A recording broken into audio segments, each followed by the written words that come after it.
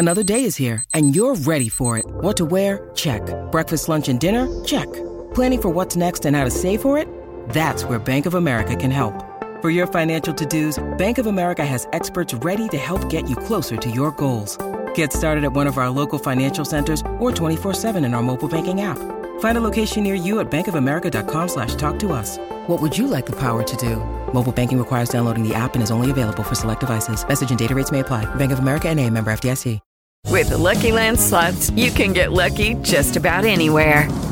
This is your captain speaking. We've got clear runway and the weather's fine, but we're just going to circle up here a while and get lucky.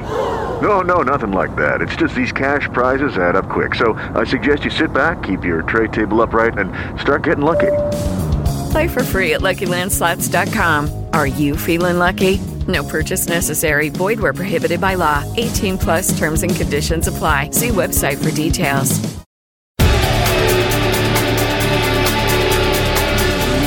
Ladies and gentlemen, welcome to Eat, Sleep, Suplex, Retweet.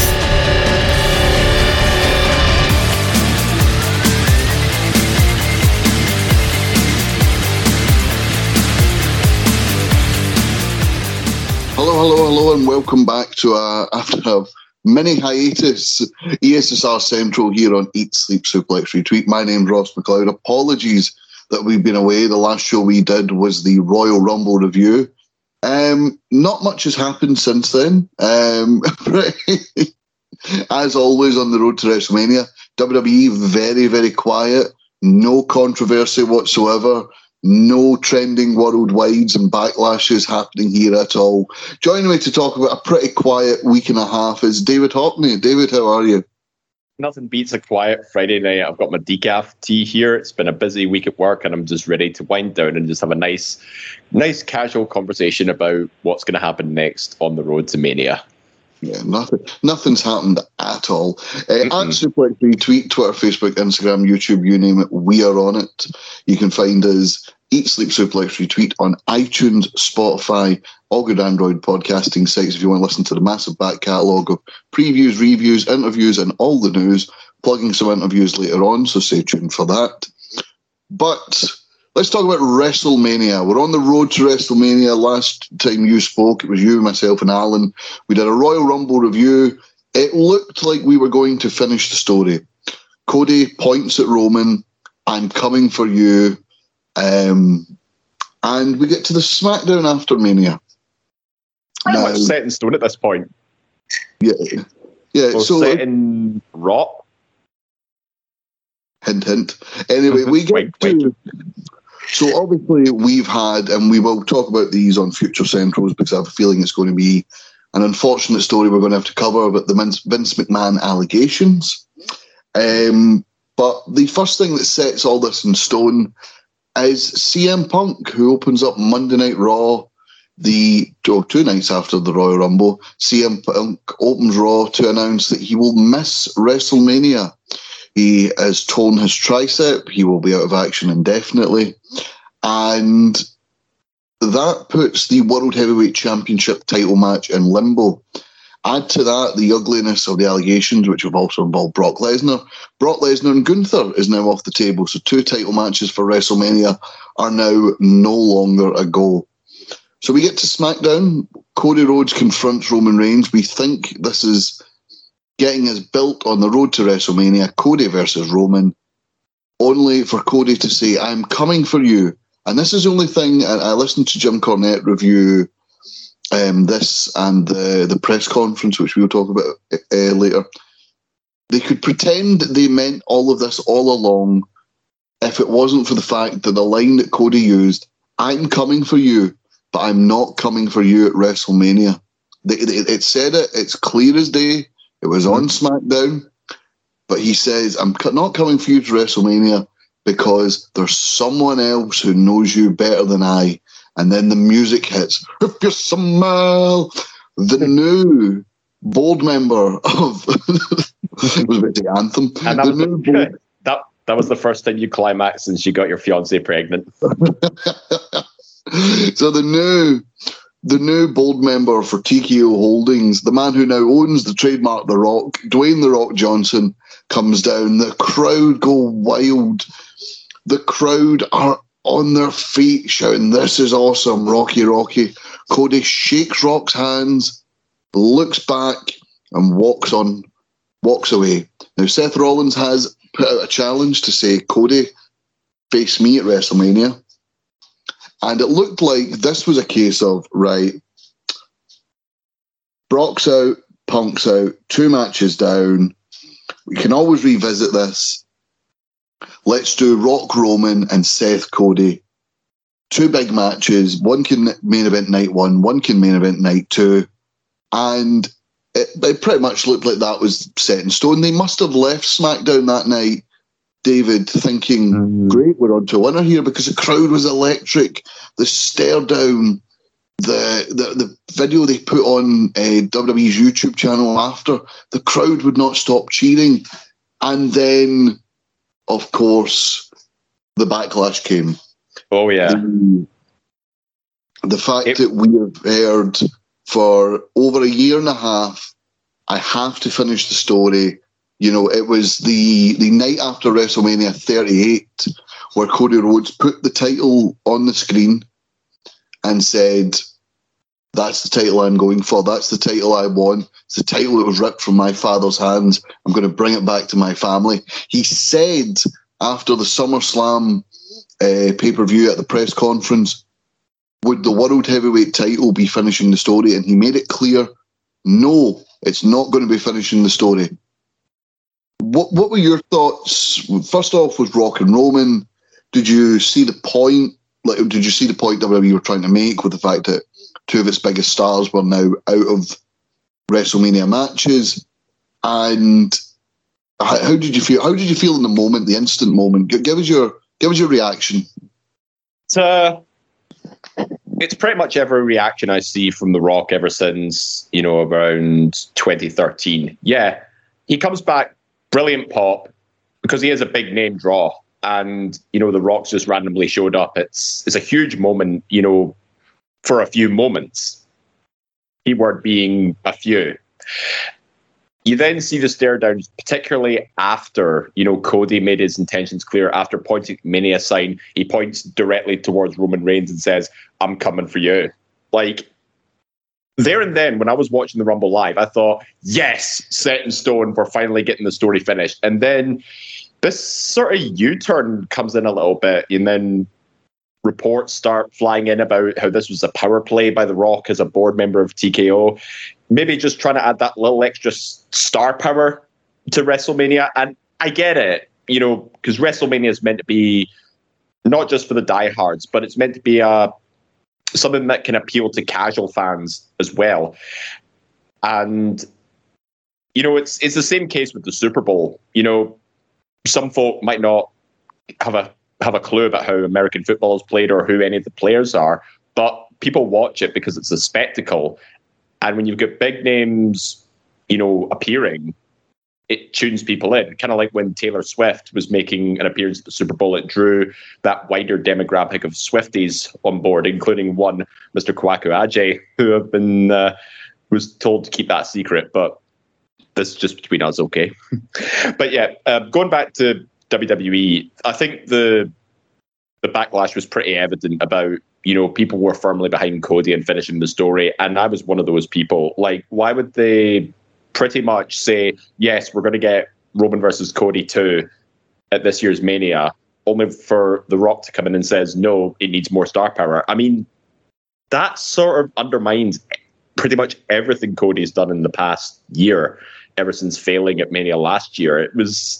It felt like a real gut punch knowing that, it's going to be another year around, and it echoes to what CM Punk's promo to Cody was before the Rumble, that you're going to work. You've done all this work for the past couple of years to make yourself the guy, only to be pushed aside by a much bigger name. And lo and behold, that prophecy came true. It turned out to be The Rock and not Punk. And the dislikes on that promo on YouTube is now WWE's most disliked video of all time. And it started a new revolution called the We Want Cody movement. was a weird one because obviously, as you mentioned, the moment The Rock appears, oh my, it's The Rock, yes, because he is an attraction, and for an era of wrestling fans, he is either one of or the hero, the best, to them. Whereas maybe it was a case of moment versus story, and I don't use that term unironically. The story was Cody Roman. The moment of Rock and Roman was cool, but it feels very much like this story has to finish at WrestleMania now.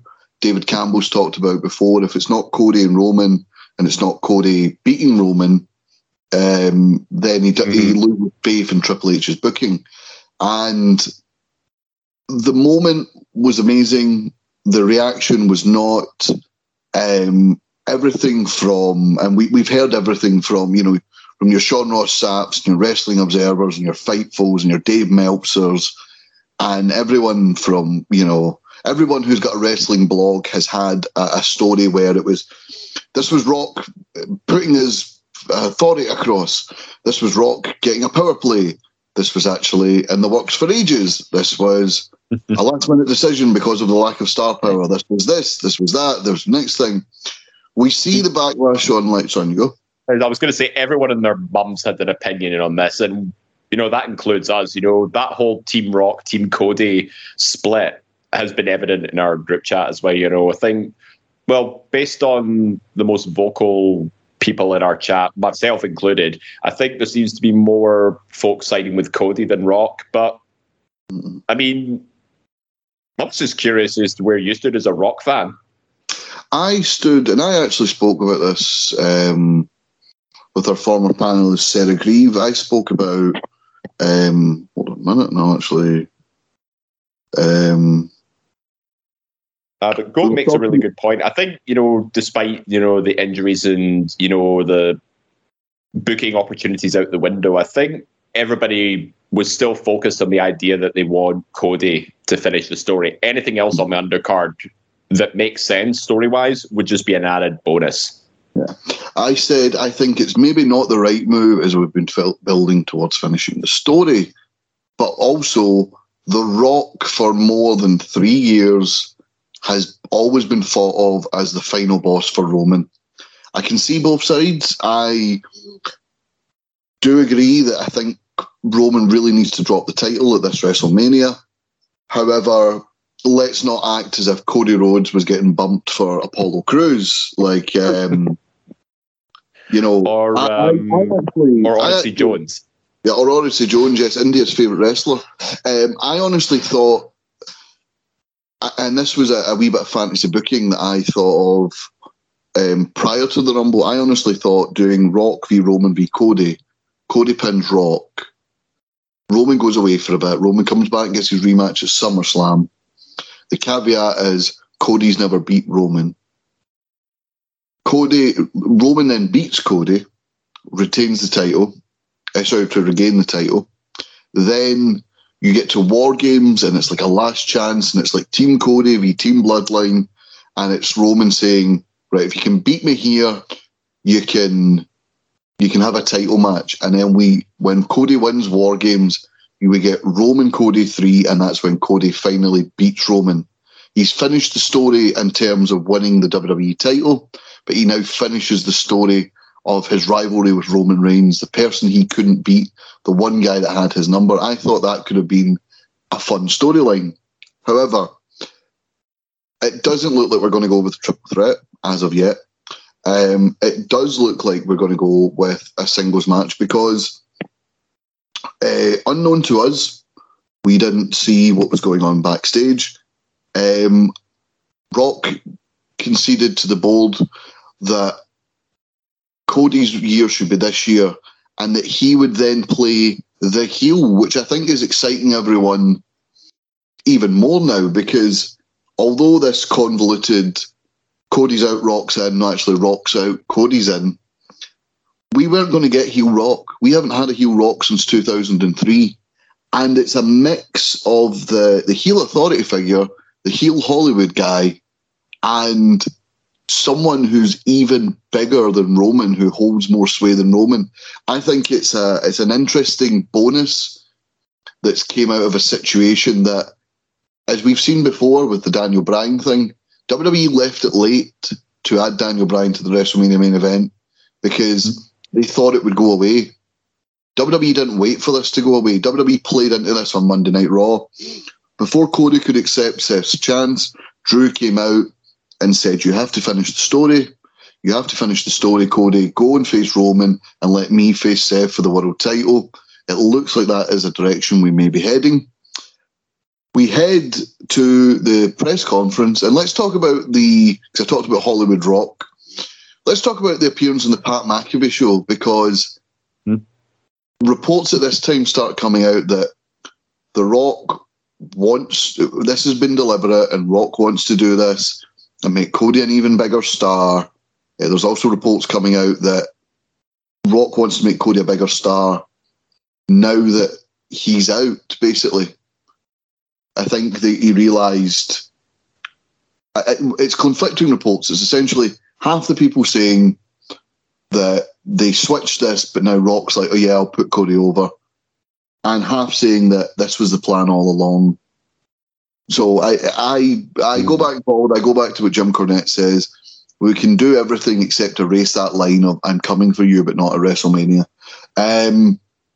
We get to the press conference.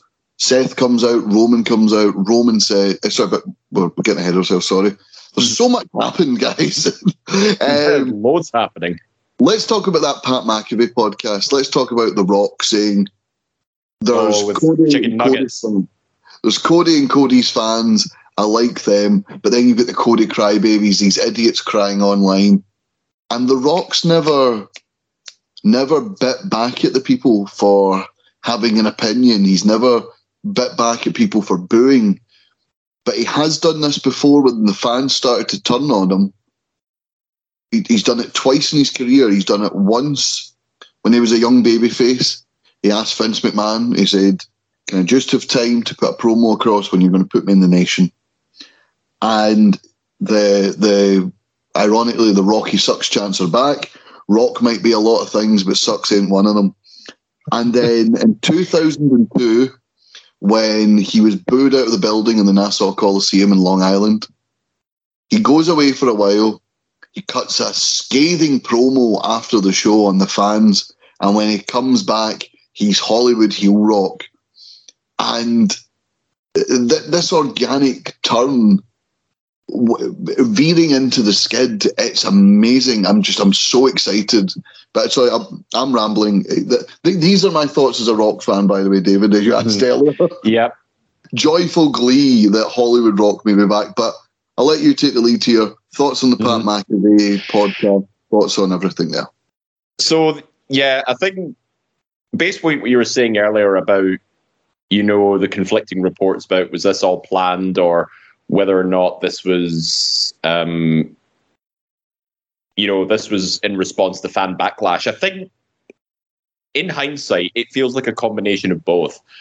Like, Rock's obviously a businessman now, right? He wants to do what's best for business. And, I get his thinking about wanting to add extra star power, but I think he vastly underestimated how much support Cody Rhodes had behind him, not just in America, but all over the world.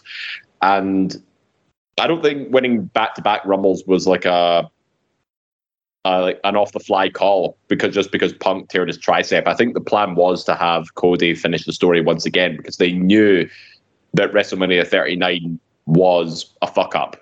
Like, Cody should have won at that event. But also in hindsight, it's given them a full year extra to turn Cody into the man.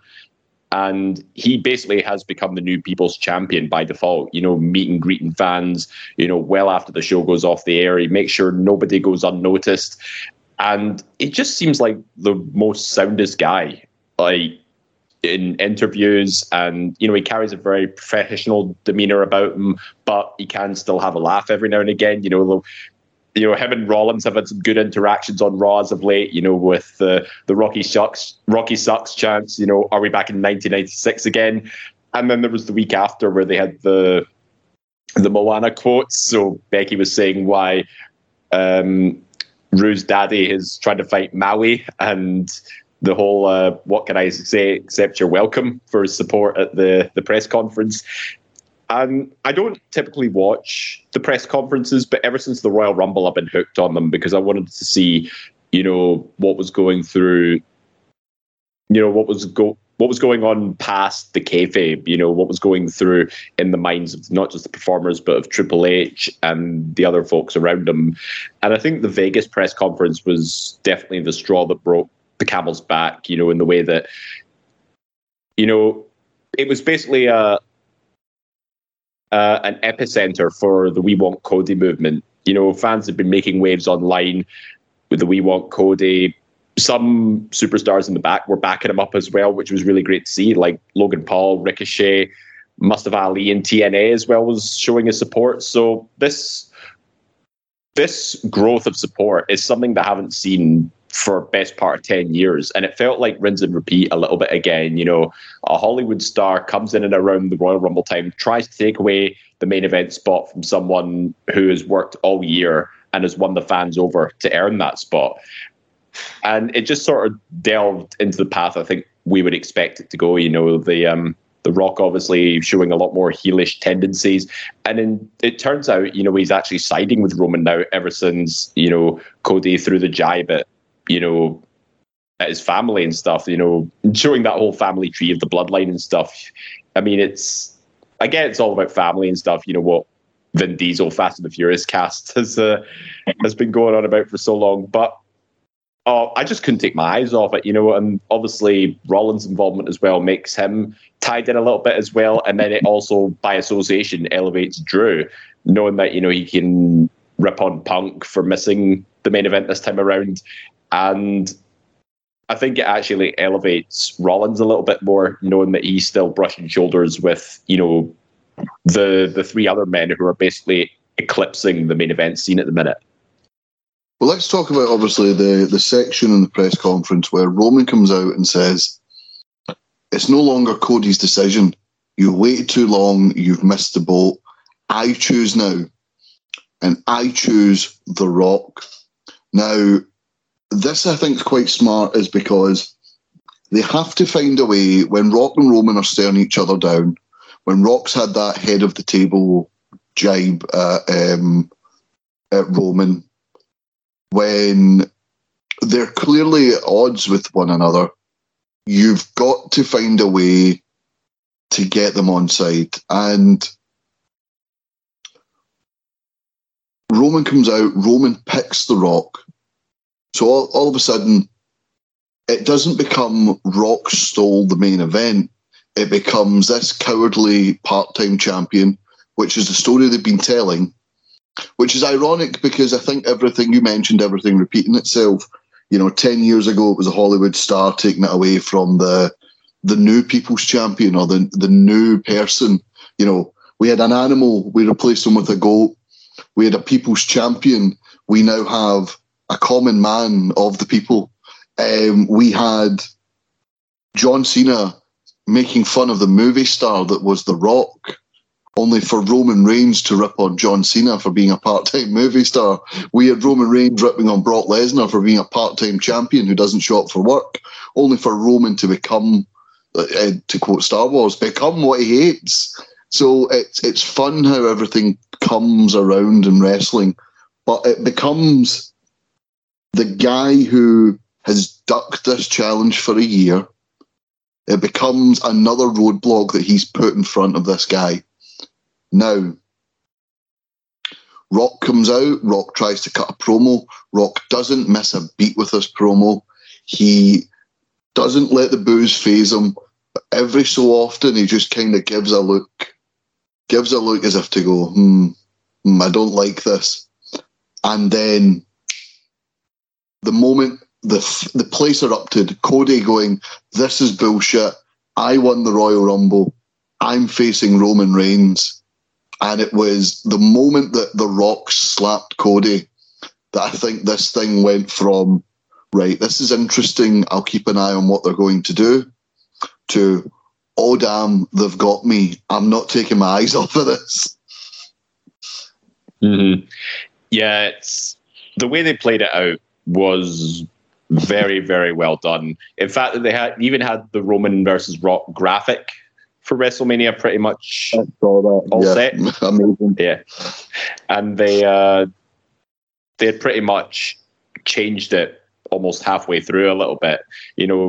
Telling the story of it looks like it's going to be Roman Rock in this sort of tribal combat-esque battle. Like, there's still a lot of respect within the bloodline, but it's a battle for head of the table. And there's a lot of, like we saw at SummerSlam last year against Jay, etc. They sort of bonded it with a handshake, etc. So it wasn't welded in animosity. It was just a battle for, supremacy over the family. And then the dropping cuss words, etc., and Cody basically taking what was his back from from one of the most influential men in the entire world. To build his kingdom. There you go. Oh, but you know what?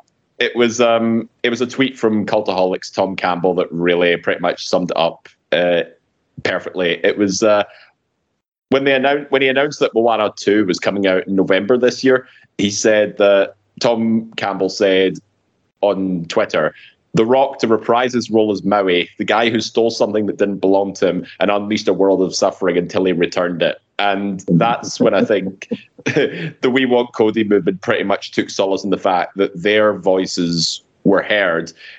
They got through to this new member of TKO, who knows the business pretty damn well. He wants the business to succeed, but I think he finally, for lack of a better word, acknowledged that, Cody is the guy. And even Triple H played his part and said, Rock needs to know his role and shut his mouth because... I like that. That was a good one. Yeah, because he's in charge of creative.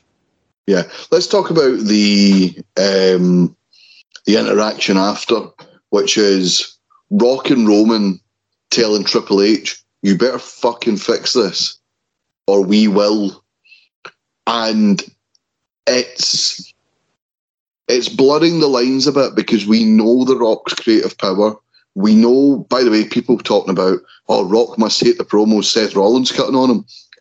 The Rock, it's been well documented that since, Rock hit Hollywood status and all that, when he comes back, he has control of his creative. The only person that went up against him and was allowed to speak freely was John Cena. If you don't think The Rock's involved in these promos, I'm sorry, I don't know what you've been watching, but the man has creative control out the wazoo. But anyway, at least Cena didn't write his promo notes on his wrist.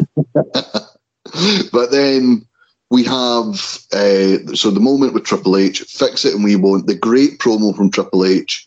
It doesn't matter what other people want. Cody Rhodes earned the Royal Rumble, and it continues that storyline of Cody earning it and Roman once again trying to put a roadblock in front of him. And this is where it's ultimately going to come to, because we've talked a lot about The Rock here in this situation, and hey, he's the one that's put himself front and centre, so we are going to talk about him. But ultimately, when we get to Cody versus Roman, we're going to have a story, and it is a man of the people going up against the corporate champion.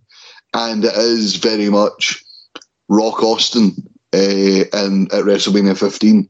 It is very much, it is played right into the hands. Ironically enough, with Roman as the heel champ, WWE has managed to perfectly encapsulate in back-to-back WrestleManias the fighting challenger that WWE fans want to root for and that they want to market. And it's ironic because they tried it for so many years with Roman and it didn't work. And sometimes it's just about finding, or should I say, knowing your role. And he has been such a good Thanos-esque villain, but it's time for the reign to end. Yeah. Let's talk about the Seth Rollins aspect here, because his title has been disrespected. It's been called the B title, the loser bracket, the kiddie table. And Seth has done incredible work even while working with an injury. The WrestleMania 40 trailer, I don't know how that works, but the WrestleMania 40 trailer dropped during Super Bowl. It's Rock and Roman versus Cody and Seth in this promo. Are we heading towards double duty for Cody, Roman, and possibly Seth Rollins? Or do you think something's going to happen on the lead up to WrestleMania to get the title off Seth, and this will be Seth's WrestleMania match? It's really difficult to say because, I mean, it makes sense, with the way they've done everything with the press conference, etc. Seth Rollins offers to be Cody's shield, which was a belter of a line in the promo. And it would make good for Seth Rollins to finally get that WrestleMania main event without, the use of the Money in the Bank briefcase, because he's worked hard to make that World Heavyweight Championship mean something, having defended it, probably 3 times as much as Roman has in the last 12 months. He's made that title worth something, a champion worth fighting for. And what a moment for him would it be to, step into the ring with The Rock as well. But at the same time, logistically, I just don't hope they don't put all their eggs in one basket with just a handful of guys main eventing both nights, because let's not forget as well, CM Punk delivered a social media post on, I think it was Insta or on Twitter, where he basically said, don't forget about Bayley and Io Sky. Bayley also won a Royal Rumble this year, and she's already made her selection for Mania. She's going to face Io Sky. And I think it would be good if they got a chance to main event at the same time. But if they're going up against, Roman Reigns, The Rock, and, arguably WWE's 2 biggest baby faces, it's a real uphill struggle. And I think it'd be a damn shame for Bayley and Io to miss out on that main event just because, they're trying to get so much star power in there. And at the same time as well, coming from there with it's a shame that they might miss out. However, I just think as well, with the tag match, does it water down what could happen on night 2? Surely there'd be zero physicality between Cody and Roman until the one-on-one match. I don't know. Maybe Cody taking the pin after a spear, and maybe that's 2 losses to Roman, and it's perhaps going to put that seed of doubt in there. You know what I mean? Listen, I don't know, but in fairness to Io and Bayley, their stories just got started. Their stories just getting going. I mean, the whole Damage Control dissension has been going on since War Games. Yeah, it's been a slow burn though, David, and it's just getting going. This has went into hyperdrive with one slap of Cody Rhodes' face, and it's drawn everyone in. People are talking about potentially Sami Zayn being involved. What's going to happen with Jimmy Uso? Jey Uso, what does he make about all this? Solo Sikoa, where's he going to be at WrestleMania? It's drawn everyone in, and we are at the stage where if this was Cody Rhodes, if this was Seth Rollins' only WrestleMania match this year, I don't think people would think he'd been shortchanged, considering he main events with the Royal Rumble winner, the undisputed champion, and The Rock, because he has his history with Cody, he has his history with Roman, and now he's made his distaste or disdain, I should say, for The Rock clear. That's going to start building while we're at it. Now, I think they gave this away, that it is going to be the main event of night 1, simply because you had Triple H mention, from its humble beginnings, its main event is a tag match. And the press conference, there's the moment Jim Cornette and Eric Bischoff pointed it out on their podcast. Big E goes to go, what are we building to? Are we building to a tag match? And it was almost as if they were given creative freedom. Michael Cole, Pat McAfee, CM Punk, and Big E, who I thought were great on that panel, by the way. They were brilliant, yeah. And you know what? It just goes to show how good the panel can be without Vince yelling in their ear all the time. Exactly. It got to the point where he was about to say, what are we building towards? A tag match? And it was almost as if that was the only time where they went, fucking shut up. Shut up. Don't mess it up. And then obviously the Super Bowl trailer. I think it's a way to get Rock in the main event. It's a way to keep Rock in the story. It's a way to build Cody even more. It's a way to build suspense. Seth Rollins gets entangled in all this. I think this is night one, and I'm sorry to Bayley and Io Sky, but this is bigger than that. I'm sorry. I would, if Seth Rollins, if the original plan was Seth Rollins, Punk, and Cody Roman, and we were still getting that, I would say, nah, night one is one Royal Rumble winner, night one is another.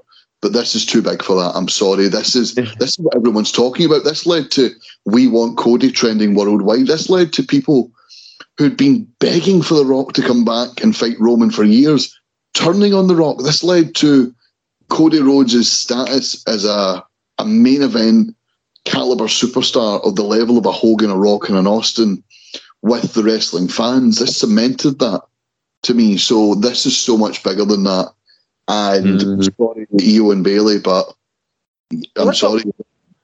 Let's not forget as well, you know, in Australia next week, we've got an Elimination Chamber match to determine Rollins' World Heavyweight title opponent. So that makes you think, is Rollins also going to do double duty as well, you know, defend the World Heavyweight title and get involved in the tag match?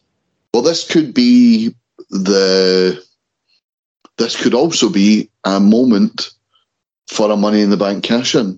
This could be Drew attacking Seth, because I think it's going to be Drew. I'm just putting that out there. Drew's been killing it right now. You know, he's got that Gravestone t-shirt is selling like hotcakes at the minute. And his character, you know, of just, you know, being a justified dickhead is working brilliantly. So we move on to...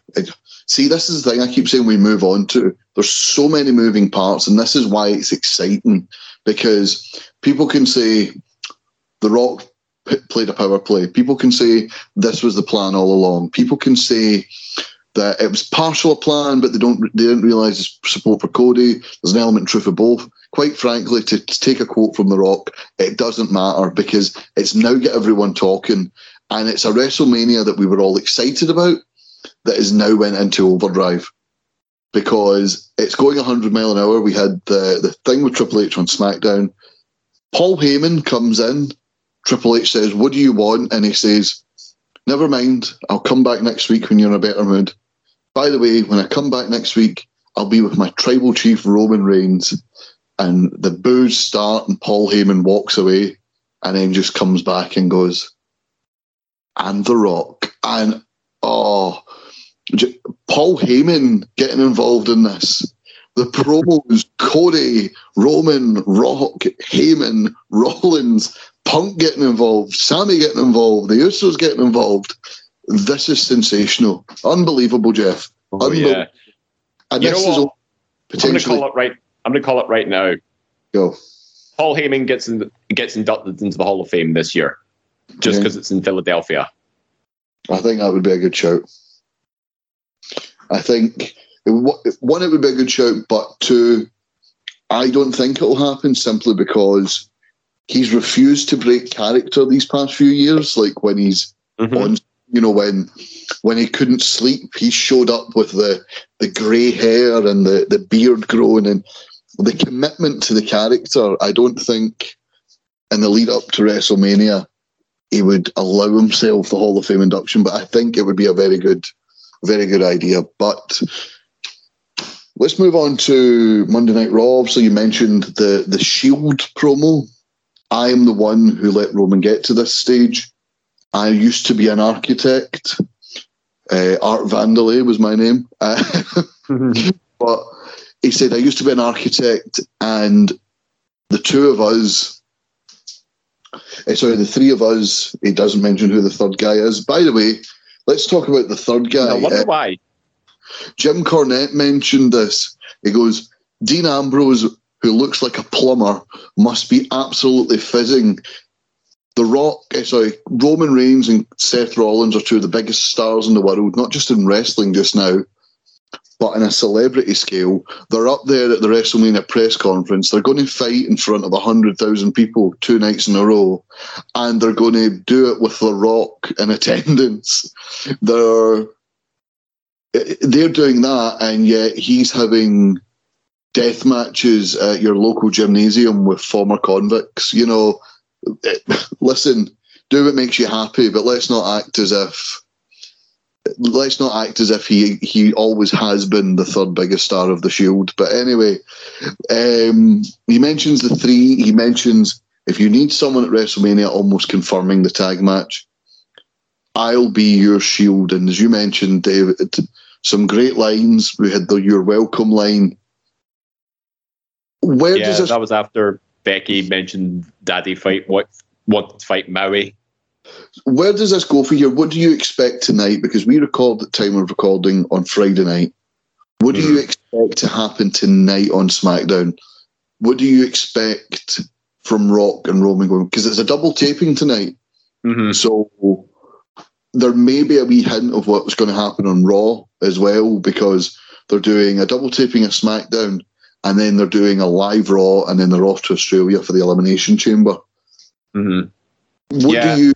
What do you foresee happening? What do you think is going to happen with The Rock and Roman? I think it's got to be like some sort of rebuttal to the alliance of Cody and Seth going up against them. You know, the new People's Champions are sort of trying to break waves, and I think maybe The Rock's like, listen, you guys are solid in-ring workers, but you'll never achieve the level of greatness that The Rock has achieved, you know, because The Rock is the true People's Champion, yada, yada, yada. But I think The Rock will be carrying most of the conversation because he's the much more influential person in this Rock-Roman partnership. You know, Roman almost has been reduced to the solo role, shall we say. You know, he feels more like the enforcer, you know, the one that can actually go in the ring now, whilst The Rock delivers these insane promos. And I hope we get some sort of a pipe bomb a little bit, you know, sort of blurring the lines between kayfabe and reality a little bit. You know, it gives people a reason to tune in and, you know, see some really good promo work from one of the best in the business. And I really hope they do put the focus on, you know, the building up of this back and forth rivalry, which has to stretch out over the space of about 6 weeks or so up until Mania. I think it's just going to be trading jibes back and forth, etc. I mean, Cody's got a match with Drew and stuff. Rollins is probably going to be in bubble wrap until Mania, but that's besides the point. Cody's going to be the one working matches. I think everybody else needs to just be on their promo game, as it were. And I've also seen that Cody and Rollins have both been booked to be on the Grayson Waller effect in Elimination Chamber. So it gets an Aussie on the card in his hosting role, which he's good at, and it also gives Cody and Rollins the reason to be on the show, but not put them at risk of last-minute injury and stuff, which I think is quite clever. So as long as they can keep delivering fire promos up until Mania, I think people are just going to get more and more invested in this. I think this is going to be... it'll lead to like an impromptu tag match, I think, against like Grayson Waller and Austin Theory, because they're buddying about at the minute. Pardon me, but it'll be like a 5-minute tag match, you know, as you said, wrapped in bubble wrap. The face is not taking many bumps, and you know, the heel's getting beat up and sending people home happy. Basically, that's the direction I think we're going there. But let's move from WrestleMania to Revolution, and let's look towards the AEW side of things. Let's talk about Sting. Let's talk about the man they call Sting retiring after a glittering career. Him and Darby Allin have won the tag titles. It's something that felt should have happened 3 years ago when Sting debuted in the company. has happened in the twilight of his career. His last match will be the main event of Revolution.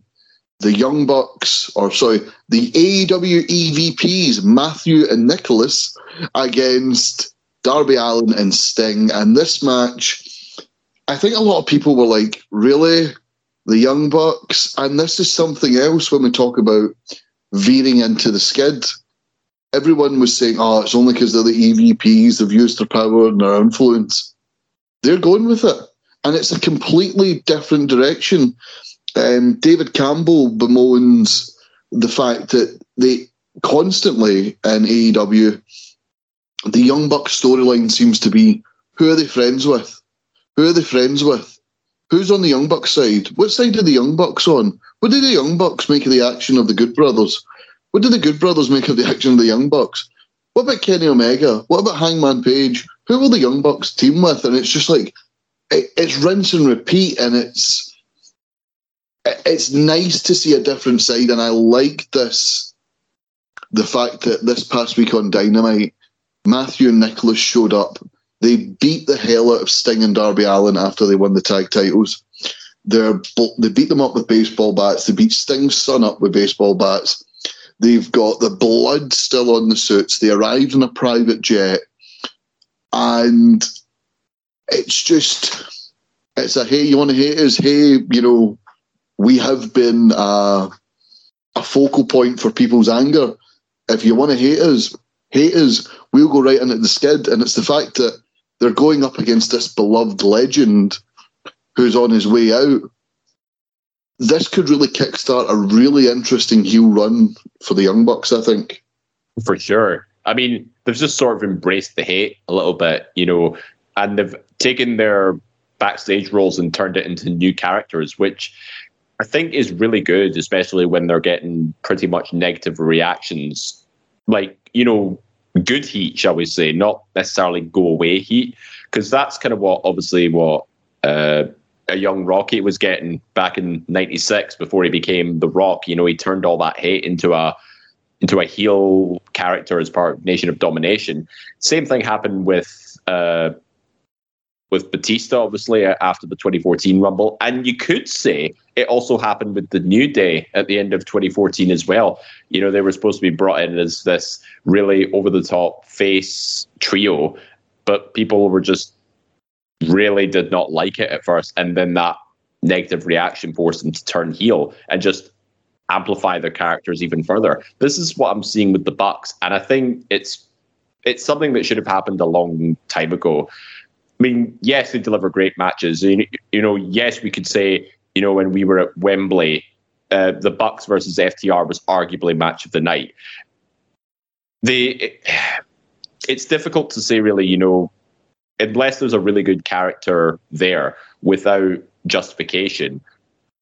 It's really hard to really sort of fall in line with the whole rinse and repeat section, knowing you're just going to get a good match out of it. So I like the direction they're going with their characters now. So one side of this that hasn't gone over well with certain people is the fact that Darby Allin's promo this past week, Dave Meltzer mentioned, they didn't mention the blood, they didn't mention the beating they put on Sting's kids, they didn't mention any of that. What they mentioned was the fact that the EVPs in this company are nothing but egomaniacs, and he said, there used to be one guy who was great, and it ain't Kenny Omega. And obviously that got a Cody chant going. Cody. Dave Meltzer talked about how he felt that was a Russo-esque move. All it did was put the eyes on the product of the competitors. Now, listen, we've talked and bemoaned and, begged and pleaded Tony Khan to stop mentioning WWE and putting eyes on the product. I don't think this was as bad as people made out, because Darby's first match in AEW was against Cody. Darby won the title that Cody won, the TNT title. Darby was in Cody's corner a couple of times. Darby was a Cody Rhodes signing, whereas Brandon Cutler, as he mentioned, was a Young Bucks signing. So Cody Rhodes is he's instrumental to and this is something Cody Rhodes mentioned on the, I believe it was the Logan Paul podcast.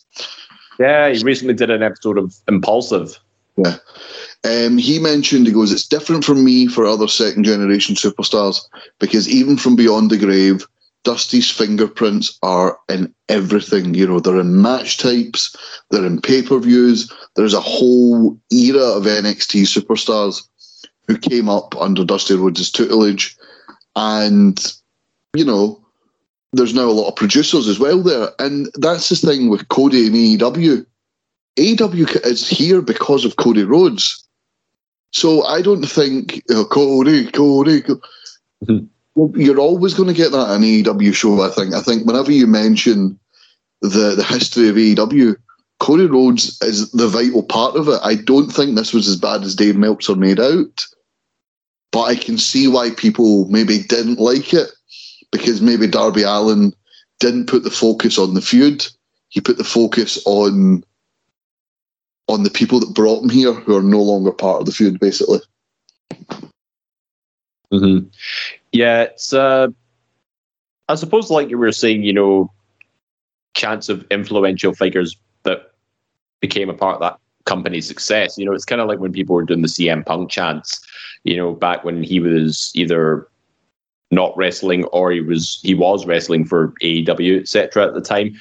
It just puts eyes on the other product again, knowing that, if you acknowledge your competitors, that's going to be what's going to make people jump ship.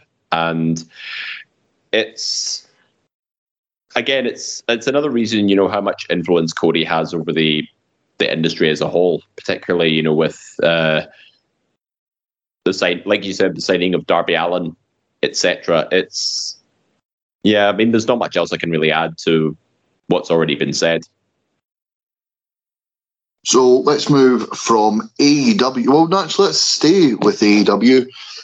Let's talk Will Ospreay. Let's talk the aerial assassin making his debut at Revolution. The Don Callis family announcing that Will Ospreay, who's also part of the Don Callis family, they couldn't find a star big enough to face him, so they're going to keep it in-house. Will Ospreay's first opponent will be, pardon me, Takeshita, and the crowd went mild. Now, this for me is a mistake. Will Ospreay, coming off a great year across the board, he was in my top 10. He was third, I believe, fourth. I put him. I also put him fourth. Yeah, he was fourth in my top 10. Clearly, that was the accolade he was wanting, being fourth on two people's lists of wrestlers of the year. He was fourth on a dirty little Scottish podcast.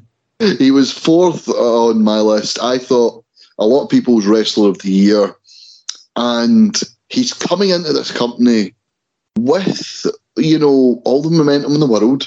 He's come in, he's already familiar to this audience. Put him in there against someone big. Let's not have this Don Callis bullshit continue any longer. The storyline with Kenny was drawn out. I don't want it to be, right, we're going to go again, but playing the role of Kenny Omega will be Will Ospreay. I don't care. I don't care, and I don't want, and I swear to God, if that rectangular-shaped, washed-up Iggy Pop lookalike Chris Jericho manoeuvres himself into this feud with his creative control and he's apparently the highest paid wrestler in AEW. Did you hear that? That's crazy. Yeah. I've just noticed the date as well. I keep thinking it's this Saturday for some reason, but it's March 3rd that it's taking place. Hey? It's a Sunday. Yeah, March 3rd. No, that's what I'm saying. It's a Sunday. You were saying I thought it was a Saturday. I'm saying it's actually. Oh right. Sunday. Oh, I see. Right. No, it's still got WWE schedule on my mind here. Fozzy are actually playing it. Fozzy are playing at QMU this weekend. Oh, really? There's been flyers around it near where I live. But come at my door.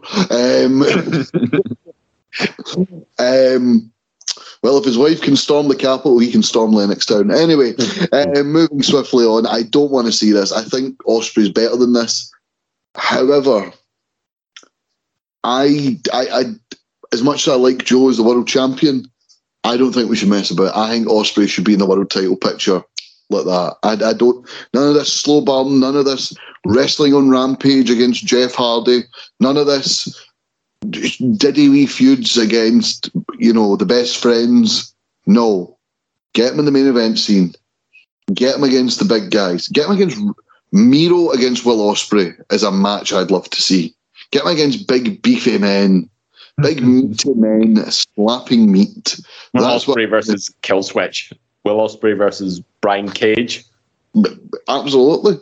But maybe not Brian Cage. Anyway. Okay. Will Ospreay versus Powerhouse Hobbs. Powerhouse Hobbs would have been more interesting. But that's the Takeshita thing. We talk about nepotism signings. Let's talk about frienditism. What's nepotism with friends? Frienditism? Just preferential treatment. Aye, right, okay. Well, the preferential treatment Takeshita gets because Kenny Omega's taking a shine to him is despicable. He is boring as anything. Oh my God. Anyway, Will deserves better. Hopefully, Will Ospreay will pull out his arse. It will be an absolute banger. However, I think it deserves better, and hopefully we see better. We'll talk a bit more about Revolution next week. We've jumped from WWE. We jump to AEW. Let's jump to TNA and the departure of Scott D'Amore. A shock to a lot of people. Not by choice either. Not by choice either, no. Apparently, this is something that's just came out over the last few days. However, it's been in the work for the last few weeks and months. Apparently, he was there to get the TNA rebrand and relaunch off the ground. However, he made it clear he didn't want to leave. This is according to the usual sources, because this is a story that's been developing over the last week or so as well. He made it clear that he didn't want to leave. He tried to buy the company at one point. It was turned down. Anthem Sports and Entertainment wanted to make it seem like a united front, make it seem like it was a mutual decision for the new president coming in, whose name escapes me. That's how much people care about the new guy. They just want Scott D'Amore back. Apparently, he's not got much wrestling experience apart from when WWE was on the channel in Canada that he used to work for. He used to liaise with WWE. That's his wrestling experience. And apparently, the Impact superstars, as of today, have written an open letter to Anthem Sports and Entertainment, voicing their displeasure at the treatment and firing of Scott D'Amore. Scott D'Amore was seen as, by many, a trainer, a friend, as well as, the president of TNA and the head booker. And they've made it clear that they have no ill will towards the new president. However, they wish to open a dialogue which could see Scott D'Amore return to the company in some aspect. This is really dangerous for TNA here, and this is where Anthem can't get out their own way, because Anthem lost a lot of goodwill. Well, they didn't have a lot of goodwill. They played hardball because they had one thing to play hardball with, and it was the license to the Broken Matt character. Now, they played hardball. A lot of people turned on both TNA and Anthem at the time when Matt Hardy couldn't use the gimmick. Anthem has steadily built up goodwill with Impact Wrestling, slowly but surely being great over the last 3 to 4 years. And with Scott D'Amore, the relaunch, the passion and the energy he had towards this new era of TNA, his exact words were, "We're done apologising for past mistakes. It's full steam ahead." If you've watched any of TNA since the relaunch, it's been absolutely sensational. The likes of Mustafa Ali have been showing up. Nick Nemeth has got a lease on life again. Okada and Will Ospreay were in the main events each back-to-back weeks.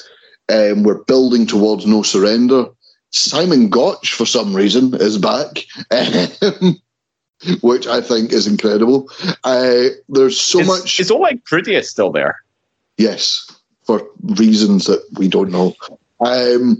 But, there's so much excitement around this, with so many new signings coming in, so many older guys re-signing. It just looks like Anthem has burned all that goodwill and all that excitement. And it's a dangerous thing to have a roster turn against you, especially when, the likes of Jordan Grace has just appeared in the Royal Rumble. AEW is always on the lookout to sign more wrestlers because Tony Khan collects them like Pokemon cards. It's a dangerous thing because when there's other people out there who'll happily take that talent, you can't piss off the ones you have. And I think Anthem Entertainment has done that. Yeah. I mean, with one decision, the parent company is essentially pissed off an entire fan base and its roster as well. So, I mean, when I first read that, I was a bit taken aback because, why would he be ousted? Why would Scott D'Amore be ousted of this position when he put in a lot of time and effort to get TNA back on its feet, with the whole rebranding? And we've said this before, like TNA Impact should have died on its arse 10 years ago, but it kept going. It's, the brave little toaster of wrestling companies, the little company that could. And I've just had a surge of respect for, how much work and effort's been put in, not just by Scott D'Amore, but also all the talent that have, kept things going and made it the alternative for outside of the big promotions. I don't know if maybe this is just a power play or not, or maybe there's some stuff behind the scenes that we don't know about, but I don't know. I think Anthem has just made themselves like complete, faceless corporation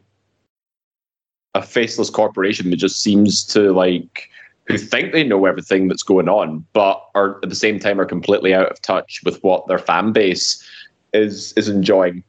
Because the backlash alone and the open letter by the talent are just two big red flags saying this was a very, very poor decision. Yeah, I agree. I think this is... It's something that it's confusing, it's stupid, it's just idiotic. It really is. Should we talk about something good? Yes. Talk about Braun Breaker and the Wolf Dogs, the new NXT Tag Team Champions. Let's talk about the reports about Braun Breaker going up to the main roster and plans being in place for a potential feud of Braun versus Roman Reigns. Now, obviously, the big dog, the dog in the yard, the best spear in the business t-shirt, spear versus spear, the Paul Heyman aspect of it all, there is a lot to work with there, but I would love to see Braun come up and have 6 months as a tag team with Baron Corbin, because I'm really enjoying this odd couple pairing that we've got of Baron and Broughton. Yeah, Corbin's return to NXT has been somewhat of a resurgence for him a little bit. He's finally got some accolades under his wing, which he hasn't had since winning King of the Ring. There was that whole phase of Happy Corbin, which sort of just, he kept getting fed to the baby face of the week. He got fed to Drew, get fed to Madcap. And it's the first time in 7 years that he's actually held a championship. Like a championship title rather than like Andre the Giant winner, Money in the Bank, the King of the Ring, Dusty Cup. He's won the Dusty Cup now, and he's went on to win the NXT tag titles. So I'd say good for him, especially when he's age is starting to catch up with him a little bit. It just goes to show he can still go, and when he's paired with the right guy, he can make an excellent team. I'm just curious as to what they'll do with the tag titles going forward now, because you sort of feel invested in the chase a little bit, when they formed up to create the Wolf Dogs. I wouldn't be against the idea of seeing them on a tag team roster run. Let them run rampant a little bit. Have the mainstream audience get a bit more familiar with Braun Breaker. The ones that don't watch NXT on a regular basis. And I think you can tell, Braun is going to be a monster heel when he breaks out on his own come the main roster. And dare I say it, I've seen some conversations in and around, and we've had this in the group chat as well. I think he could be a pretty damn good Paul Heyman guy. If Roman disappears after WrestleMania because he couldn't face the shame of losing the championship to Cody, Paul Heyman's lurking around wanting somebody to work with. Braun Breaker could be that, shall I say it, next big thing. Yeah, no, absolutely. I agree with that. I do hope if after WrestleMania Roman goes and Paul needs a new guy, if that's the road they're going to go down, I hope they go all in on Braun and they don't do the Cesaro thing where it was, so hey, I've got Cesaro, but by the way, Brock Lesnar broke the Undertaker streak. Do you want to see Brock? Yeah, he's not here, but here's Cesaro. That's the sort of thing they did with him. And I just hope it's not a case of, do you like Roman Reigns? Well, that's the guy who does the spear as well. I hope that's not the route they go down. But yeah, no, it'd be interesting to see Braun on the main roster soon. Someone we could see returning to the main roster as early as the next 2 weeks is Rey Mysterio. Rey Mysterio was hoping to be back for January, but it looks like he will be given the all clear within the next few weeks. Legado del Fantasma against LWO at WrestleMania. Would that be something you're interested in seeing? Absolutely. Yep. I think the story's been set in motion ever since, Rey first got injured at the hands of Escobar. And it gave them a chance to build Escobar up as a heel character, working with Dragon Lee, working with Carlito, and obviously earning his place up in the United States title number 1 contenders tournament. It's a really good undercard feud, I think. It elevates Escobar up to a new level. It brought up Angel and Berto now, they're forming the new Legado. I think, I'm not really sure if Del Toro and Wild are now back in NXT or if that was the one-off. But it does seem like we're going the way of maybe Rey Mysterio, Carlito, and Dragon Lee perhaps going to get against Legado. It's a good 6-man undercard match for maybe night 1 of Mania. Maybe somewhere you could stick it in the middle. I don't see it as big enough to open the show because we all know that that's going to be, that's big shoes to fill on its own. I think that could be a show opener if they let the guys go 100 miles an hour. Rey might not be able to go as quick as these guys anymore, but he can still, go with the best of them, I think. And I don't know if you've seen the move recently where Joaquin Wilde is launched into the air. Oh my God, yes. Yes. That was like 3 seconds of airtime. Yeah, that is a WrestleMania moment waiting to happen, I think. And Cruz del Toro launches him. I still call him Raul. Raul Mendoza, yeah. That's how they were first introduced.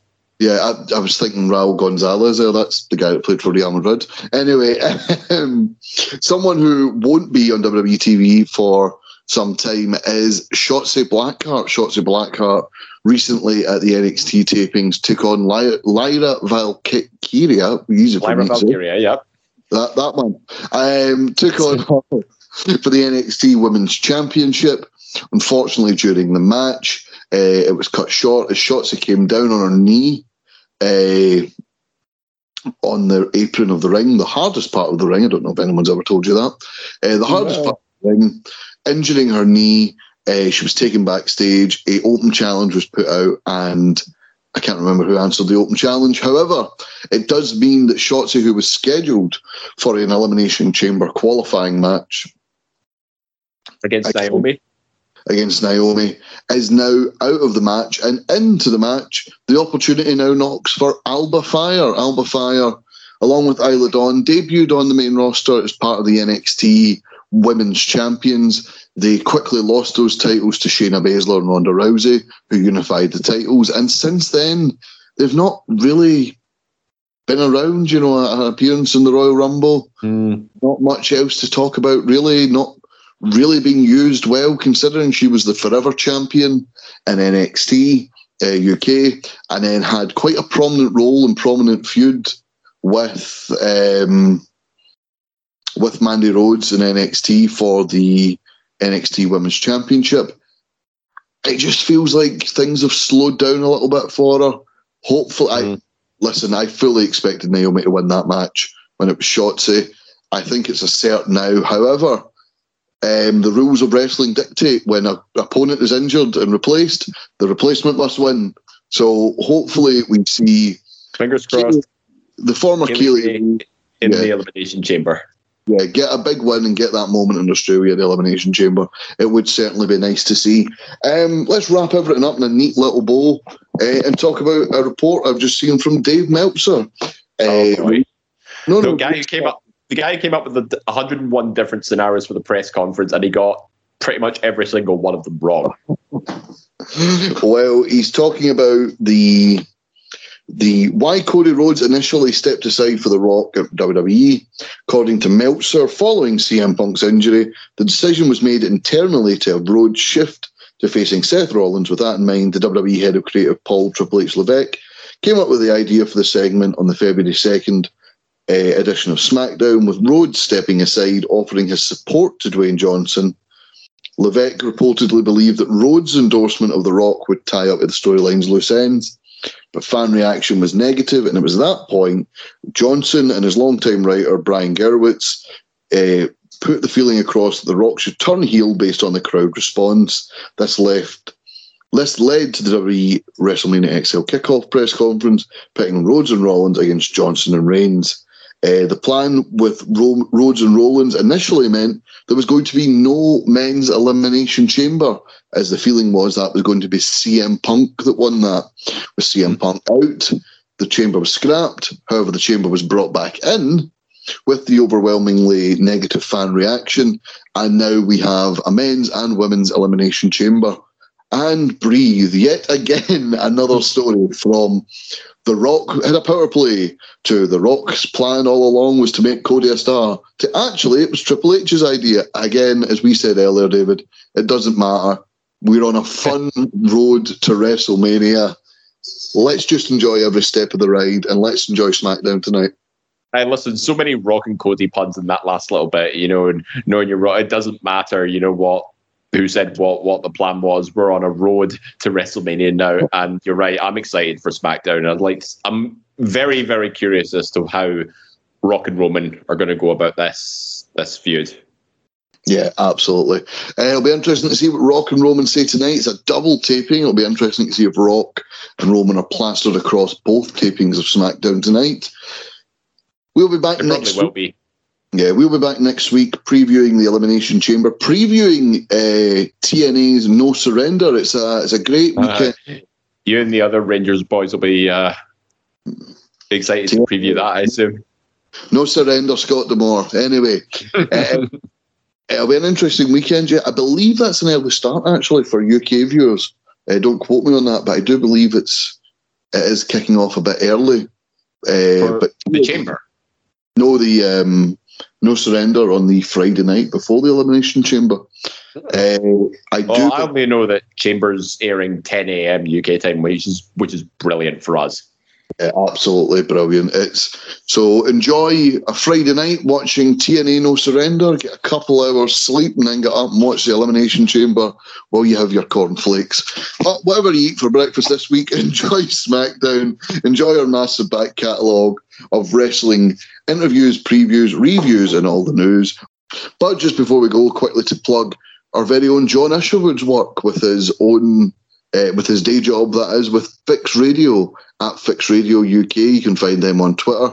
He interviewed some of the stars of AEW. He interviewed the international champion Orange Cassidy, the one half of the AEW Tag Team Champions Darby Allin, and potentially the future AEW World Champion Swerve Strickland. Those are coming out in the coming weeks. You can find it at Fix Radio UK. Right, we are at Suplex Retweet. We are Eat Sleep Suplex Retweet, I should say, on iTunes, Spotify, and all good Android podcasting sites. And we will see you next week when we preview all things Elimination Chamber. Bye for now.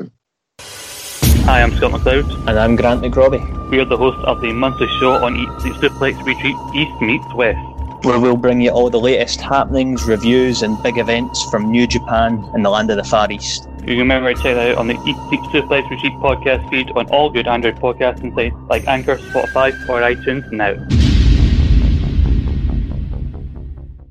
Sports Social Podcast Network.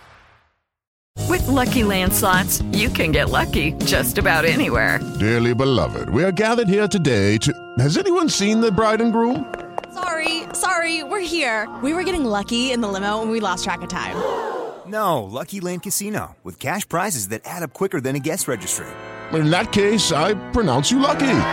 Play for free at LuckyLandSlots.com. Daily bonuses are waiting. No purchase necessary. Void where prohibited by law. 18+. Terms and conditions apply. See website for details.